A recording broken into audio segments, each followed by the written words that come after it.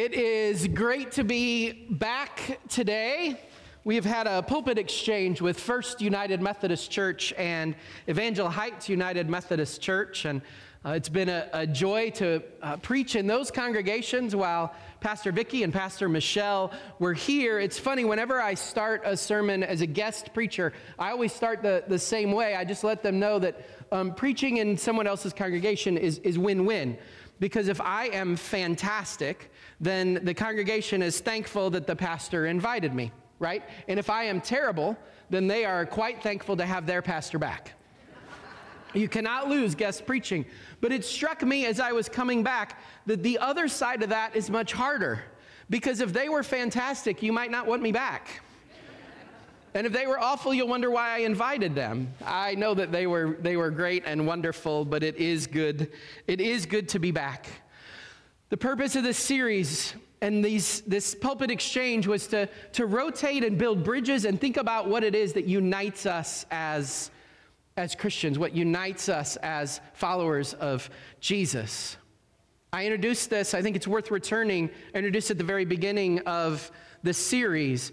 But in Jesus, at his last gathering with the disciples, he prays with them, and he prays for them. But he does something else at that very last gathering before he goes to the garden to pray, before he's arrested. He prays for us. He prays for you and me, which is amazing to think about, right? He prays for everybody who is going to come to believe through the witness of the disciples. That's us. And he prays specifically that we may be one as Jesus and the Father, as Jesus and God are one, that we might be unified. And he doesn't pray this just so that we might be unified, so that we're happy and live together in peace. He prays it for a very specific reason, so that others may know that love of God and believe in me and Jesus as well. That's the reason for unity. So we've been exploring the Bible together all month. We've been exploring our United Methodist heritage all month. The table has sat in our lobby all month, just as a sort of a reminder of this invitation to just put aside our differences, to gather at the table and think about what brings us together, what unifies us. And we've discovered some things, right? We discovered that we are united by inclusion. Our United Methodist table is an open table. It means that everybody is invited to the table of Jesus. We are united by the inclusion of Jesus and his invitation. We are united through grace, God's grace offered to all of us as a gift. We're united through that grace. We are united in mission. We are united in this call to make disciples of Jesus Christ for the transformation of the world. And today we're going to talk and explore one more way that God's word of the Bible and through the Bible God calls us to be united, and that is united around justice. Would you pray with me? Holy God, we are so thankful to be gathered in your presence today, united in this love of Jesus that brings us together here and online. God, as I share these words, may your word speak in and through them. May your will be made known. May our ears be open to hear what you would have to say to each one of us, and our hearts opened to know the love of Jesus. In Jesus' name we pray. Amen. Many of you probably know the names, at least, Anthony Scalia and Ruth Bader Ginsburg. They were both Supreme Court justices. Some of you may know, but many didn't know, that they were really good friends. And if you don't know anything about them, what makes that friendship amazing is that they were on polar opposite sides of the legal and political spectrum. They first served together in the U.S. District Court of Appeals in the 1980s. They became fast friends there, united essentially by their quest for justice, their desire for there to be justice in our land. They also shared a love of great food, a love of opera. In fact, they would later have season tickets to the opera together for years and years. Scalia once remarked of his friend Ruth Bader Ginsburg, "What's not to like?" Except her views of the law, of course. Judge Jeffrey Sutton was a former law clerk to Scalia. He's now serving on the U.S. Court of Appeals, and he tells this story that one day he walked into Scalia's office, and on Scalia's desk were 24 roses, and he said, "That's weird, like, who sent you 24 roses?" And he said, "No, they're not for me. It's a tradition. Every year I get my friend Ruth 24 roses, and I just haven't taken them to her office yet." And Sutton says he remarked in hearing that, "What good have all these roses done you? Name one case of any significance where Justice Ginsburg voted in your way." And Scalia replied, "Some things are more important than votes. Some things are more important than votes." More important than votes for these two polar opposites was relationship and friendship and justice. They didn't agree on exactly how to get there, but they agreed on this concept, this idea of justice in our country. So we're going to learn a word today, if you don't already know it, a Hebrew word, so you're ready for Jeopardy when it comes up. The word is mishpat. Can you say that with me? Say mishpat. Mishpat is the word in the Old Testament most often translated as justice. It appears over 400 times. So it's a word that bears some weight, that is talked about a lot, particularly in the Old Testament. The root of the word mishpat is judgment. Now, when you think judgment, what do you think about? Often, when we think about judgment, we think about the negative, right? We think about this idea of punishment for wrongdoing. Well, you're going to face judgment so that essentially everybody's brought back to the equal playing field. You tried to make it unequal, there's judgment, and now we're going to make the playing field equal. As we'll see today, though, that the Bible use of this word also has this sense of the positive sense of judgment, which is God's judgment is this idea that everybody has enough. Everybody is provided for. Mishpat, this idea of justice, is the judgment that says everyone gets what they are due, is the best way to say it, right? Which means they're cared for, they're provided for. In God's kingdom, they know they are loved. Now, this positive idea of judgment doesn't mean that what God says to God's people is going to be easy to hear, however. We're going to begin today this exploration of how we might be united by justice by looking at a passage in the book of Isaiah. If you want to turn there, it's Isaiah chapter 1. A little background, Isaiah talks a lot about justice. And to understand kind of the context of that, Isaiah wrote in the time 700 to 750, or 750 to 700 BC. He's writing to the kings and leaders in that time. There were 4 separate kings of Judah in that time frame.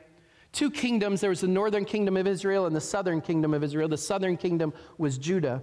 The Assyrian Empire was on the rise at the time. They were beginning to expand in all directions, including an eye toward Egypt. And with an eye toward Egypt, Israel and Judah weren't necessarily rich in resources, but they controlled the road between the rest of the east and Egypt. And so Assyria set their force in that direction, and Israel in that time frame would fall. Judah, for a long time, paid tribute to Assyria. They paid high taxes to keep Assyria from invading them. But the kings began to question that and stopped paying that tribute. And Isaiah was writing to these kings with this warning about what was happening in their countries. And it's a tough message to hear. Isaiah 1, we're just going to look at a couple things. First, verse 13. Isaiah speaks on behalf of God. "Stop bringing meaningless offerings. Your incense is detestable to me. New moons, Sabbaths, and convocations, I cannot bear your worthless assemblies." This is God saying, your worship means nothing to me.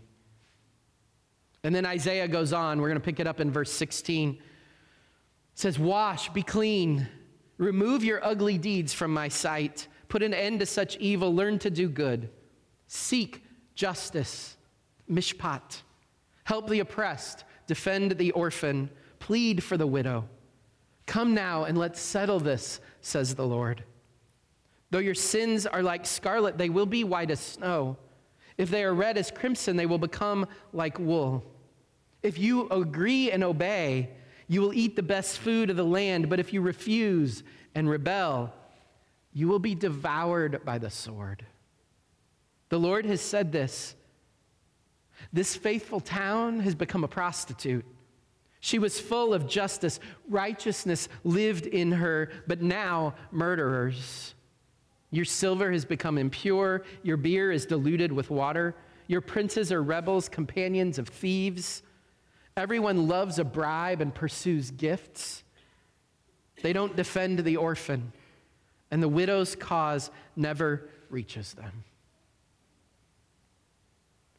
Right? Isaiah is speaking to God's people, and he tells them, your worship is meaningless to me. There are people out there suffering. Some of you are even taking advantage of them. And so don't come here and pretend to worship like everything's great and be comfortable, because it's not. How many of you come to worship and you like to be comfortable?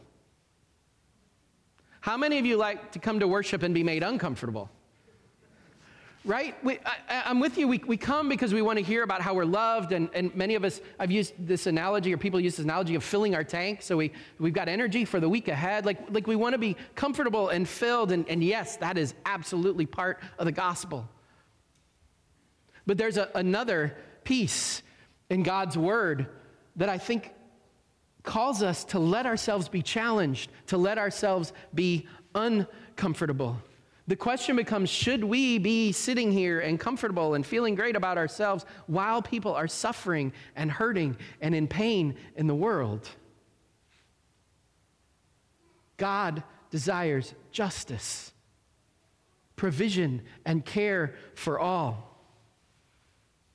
And so the prophets, they give this warning, and they say, you know what? Without justice, without needs being met, without care in your community for everyone, your community will be too weak to withstand the powers that stand on its edges. Your community will not be able to stand in the challenges to come if there is not justice. And the prophecy becomes true. Not right away, but Judah will also begin following pagan idols, stop taking care of the needy and the hurting, and fall to Babylon.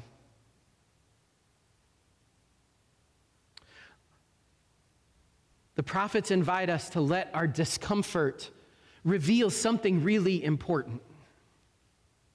We can be united around God's call to justice.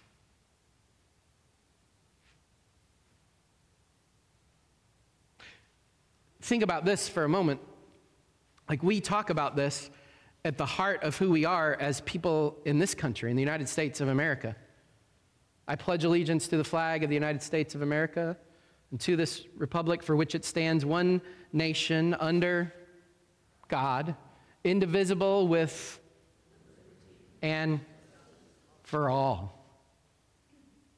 Right? This scriptural idea stands at the very heart of who we say we are as people of the United States of America. And I wonder if we can't find unity, if we can't sit down at the table and put aside our differences and hear that we are unified by this call for justice. Democrat, Republican, liberal, conservative. I hope we all agree on this, that no one should starve to death or go without food on their table. No one should not have a roof over their heads. No child should not even have a chance because of educational offerings to make a living for themselves or the family that they will have. God invites us as a starting place to unity, to hold on to this idea of God's call for justice. What do I require of you? Micah says, another prophet, do justice, mishpat. Love kindness, walk humbly with God. But notice here, it's not just like think about justice. It's not just talk about justice. It's do justice. Do something so that every need is met, so people are provided for and cared for. We are united as God's people in pursuing God's call to create a just and Christ-like community. Right? Jesus picks up this call for justice. And notice how much of his ministry is directed toward those on the outside and those who are hurting and those who are in pain and those who are suffering. And he calls on the Pharisees, the people of God, and the disciples, and he challenges them and says, you can't be comfortable as long as these people are on the outside and don't feel the love and provision of God.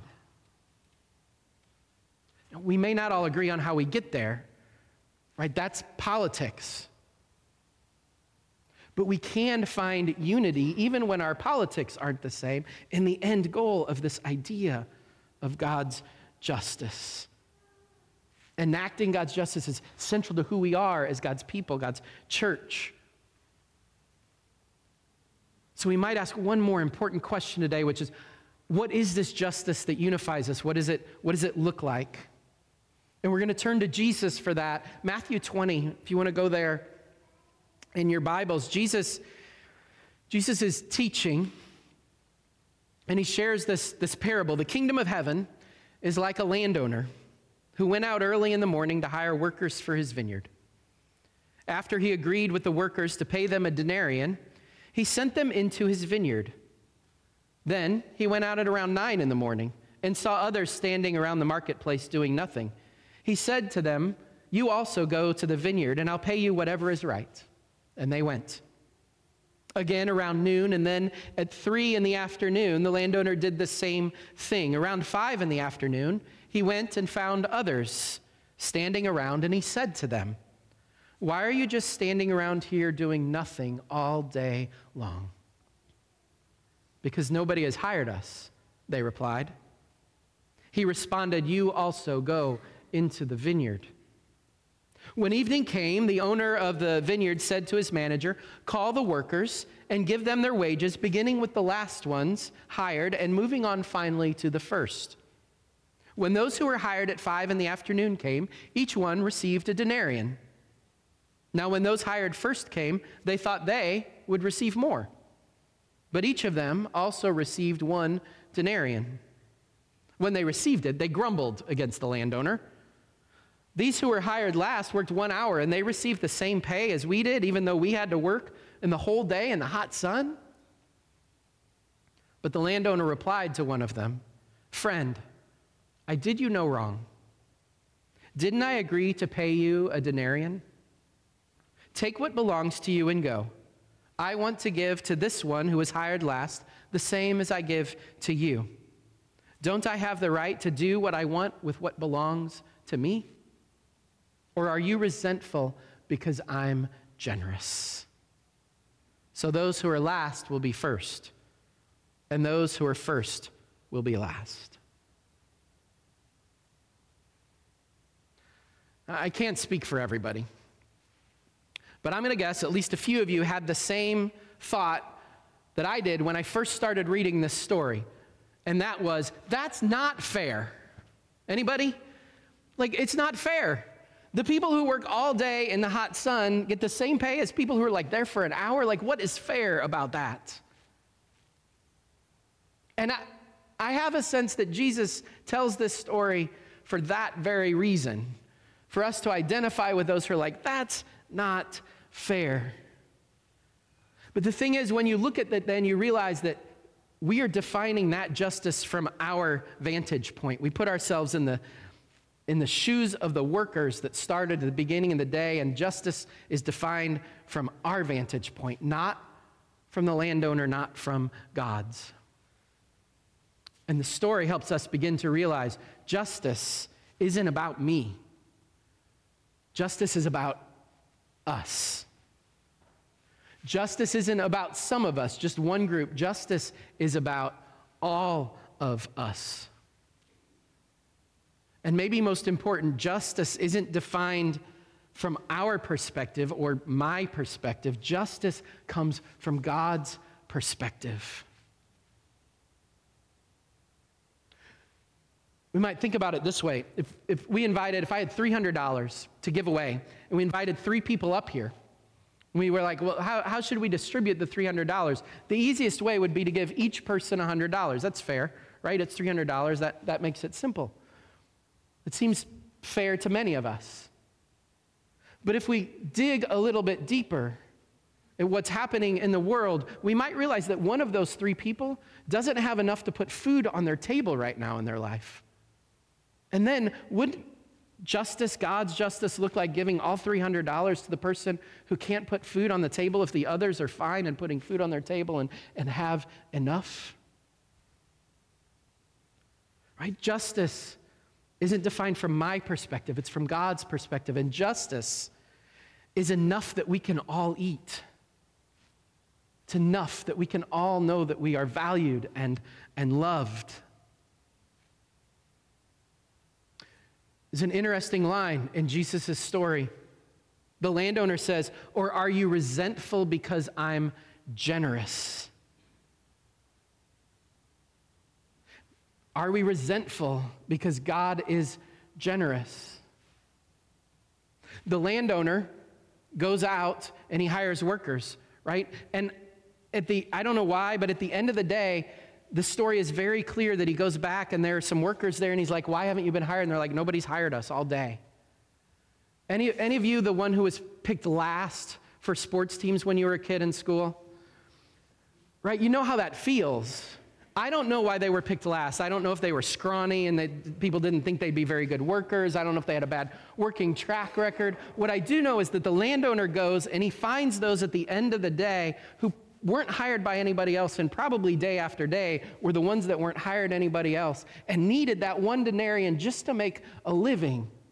And he brought them in and he treated them with the same love and care as everybody else to make sure that they had enough to provide for themselves and their families. Justice is looking out for those with nothing. Justice is everyone knowing the generosity of the one who created us. Are you willing to be uncomfortable with me for a moment? I've had the opportunity over the last several months to work directly with 2 families in the community. Obviously, as a pastor, involved with care in lots of ways through people, but in this case, I've gotten to know the ins and outs of the lives for both families. One of those is a family that moved here from Chicago and struggling to put things together and make it. They were struggling in Chicago. They moved here for a job. They realized pretty quickly that in moving here, one of the things they didn't think about was there's public transportation in Chicago, but to get to a job here, they were going to have a car. And so they bought a car, and then in the midst of their lives, tragedy struck. And living at the poverty line plus tragedy, it was one thing after another of trying to just help them keep a roof over their head and food on their table. As I'm working with them, one of the things that comes up is the car, and they'd been contacted multiple times by this loan company that was saying they were going to repossess it. And the car, they bought the car, I don't remember how much it was, but thousands of dollars, and they took a loan for it, and it was a lemon. It was the AC and the heat weren't working, and the catalytic converter was having problems. I mean, the car was a mess. But they had these huge payments every month, and so I'm like, I'll call with you. Let's call the lender and find out if there are ways to help. Well, they were not going to back down on the repossess without a certain amount of money. And then I asked, I'm like, well, tell me, what are the terms of the loan? How much is it to pay it off? And the loan interest rate was 26%. I had bought a car at about the same time, and my loan rate was 2.9%.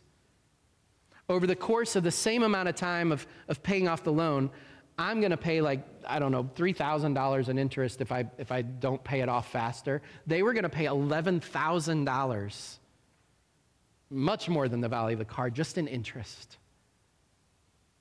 The lender would probably say, what's fair? I'm taking a risk, so I have to build that cost into the risk. And I get it. But what is justice? What does justice look like in our world for a family that's just fighting to get above the poverty line? It's another family in our community, a refugee family who's moved here and working hard, more than one job, saving to try and get a house. And we were talking about trying to help them get to the point where they could buy a house. And we're having this conversation, and a couple people who knew their finances well, we're talking about, jobs and what that looked like and how much they were going to need. And somebody said, well, could they get one more job, which would be like probably a third job? Could they get one more job to just get to that place where they had enough? And someone else pointed out, well, if they work one more job, it'll put them over the Medicaid and assistance line. And once they tiptoe above that line, they lose Medicaid. When they lose Medicaid, they've got to figure out health insurance for a family with kids, and it would just cripple them. There's just no way out of the systems that they're trapped in. There's this story in America, and it's probably a story around the world that we love to tell. It's the story of rags to riches, the person who begins with nothing, and then they just work hard and they find their way to fortune in life. And I wouldn't maybe go so far as to say that story is a myth, but it is certainly not the majority. It is an outlier in the truth of what it's like to live in systems of poverty and struggle. And even I have to admit, I have lived mostly unaware of a 26% interest rate for somebody trying to borrow money. The prophet's invitation is to wake up and see, to name the injustice, to name the hurt and the pain, and then to hear God's call to be people of justice, not just to sit comfortably in worship, but to let that discomfort drive us to make a difference in the world, to make our communities more Christ-like. Isaiah, seek justice, right? Isaiah says it's not too late. Yeah, if you don't take care of everybody, your community and country are only going to get weaker and weaker, but it's not too late. God wants to be in this with you. He says the way to do that, seek justice, seek mishpat, provision for all. To do that, help the oppressed, defend the orphan, plead for the widow. Mishpat is often accompanied by the people to help the poor, the blind, the lame, the widow, the orphan, the sojourner or foreigner, the people on the outside. Justice will reign when needs are met, people are provided for and loved. It's part of the gift of being part of this congregation, the United Methodist Church in South Bend, and our joint ministries here in the United Methodist Church, is that we have this commitment to God's justice. The United Methodist Church has a long history of advocating for social justice. John Wesley, when he began the movement that became the Methodist Church, the small group that was meeting every week, they would go to the prisons to make sure that prisoners were being respected and cared for, and they would go and tutor orphans and children in children's homes. Wesley himself wrote and shared against abuse of animals, and he wrote and shared against slavery. The early Methodists expressed their opposition to societal ills, again, slavery and smuggling and inhumane prison conditions and inhumane work conditions and alcohol abuse and child labor. I had an opportunity a number of years ago to visit Ellis Island. I don't know how many of you have been there, if you noticed this, but there's a display there. There's a display there about the Methodist women and how they cared for immigrants as they came. And some of those immigrants would come into the country, many wives whose husbands were already here. Some would be sent back. It didn't matter. The Methodist women would bring food and care items and things for the women who were going to come into the country to sort of freshen up and new clothes so that they could go and meet their husbands. The sense of providing for those with needs. What does that look like? What is our call as a church? I've been reading a lot of Dietrich Bonhoeffer lately. Dietrich Bonhoeffer was a pastor and a theologian in the time of Nazi Germany. He spoke against Hitler and the Nazi regime while the church was just sort of falling in line with Hitler.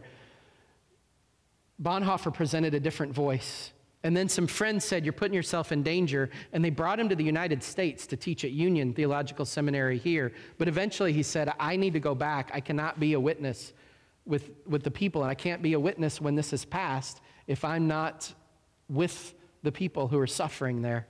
And so he went back. He would eventually get tied in. There's lots of sort of questions in history into a plot to assassinate Hitler, and whether he was involved or whether he knew people was involved. He ended up in prison and was killed in a concentration camp just a few days before Hitler died and before the war ended. He talked a lot about justice in the midst of a time of incredible injustice in our world.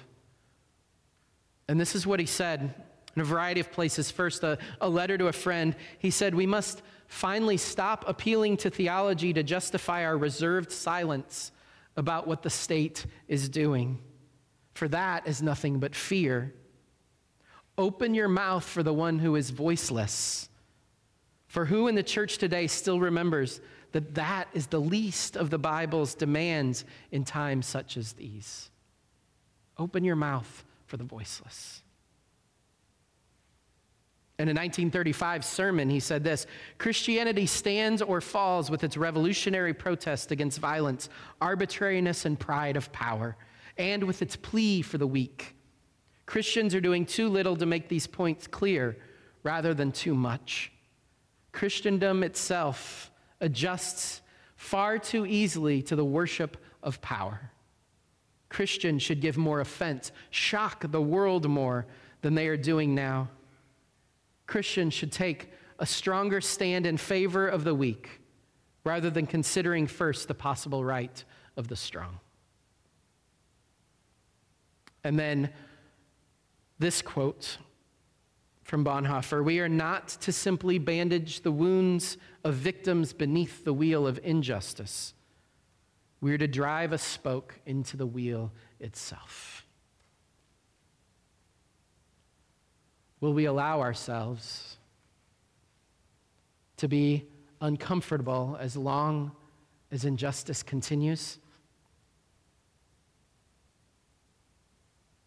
Will we allow ourselves to be uncomfortable while others are hurting?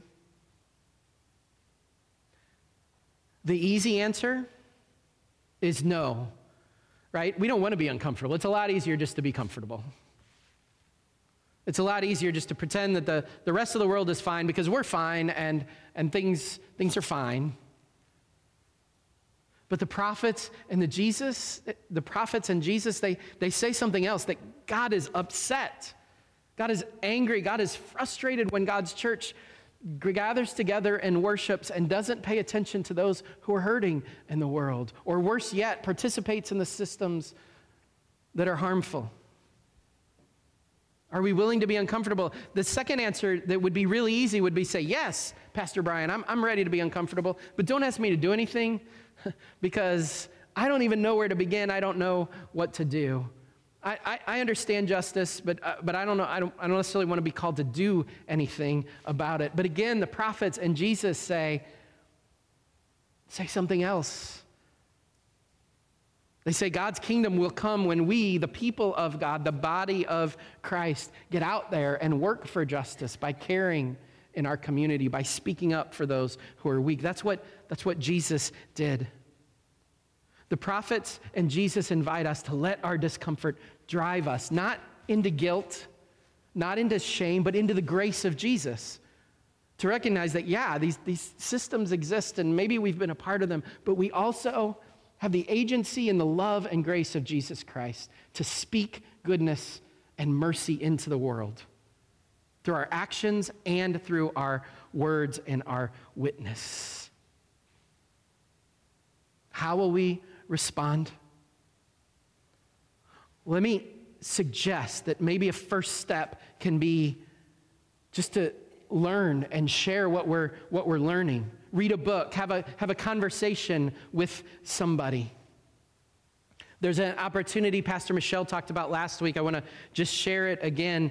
There's a book called Our Hearts Were Strangely Lukewarm, and on Tuesday nights there'll be a Zoom Bible study in the month of February. It's a relatively easy read, easy in the sense of the reading, not necessarily the content, but an opportunity to talk and hear from others. It's really about racism in the United Methodist Church. And I will send these to you, but I wanted to just give 3 other starting places to learn. 3 books to read. One is a book called Evicted by Matthew Desmond. He also wrote a book called Poverty in America, which is really good. But it talks about the housing challenges of people in the country today. The second book to think about injustice right here in our own community of South Bend is a book called Better Homes of South Bend by Gabrielle Robinson. It talks about redlining that happened right here to people of color in South Bend, Indiana. And the third book is called The New Jim Crow. It's by Michelle Alexander, and it addresses the prison systems and injustices in the prison system. Just 3 places to start, to learn, to grow, to share. And then to begin to ask the question, as a follower of Jesus, what can we do? Justice.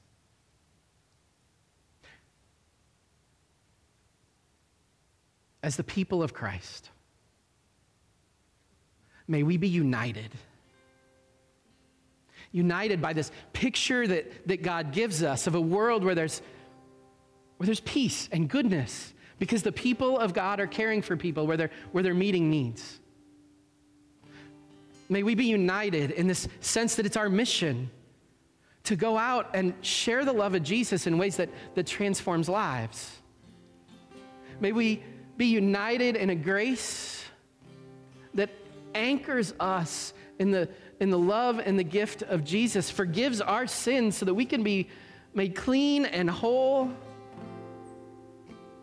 May we be united in the fact that the table of Jesus is open to everyone.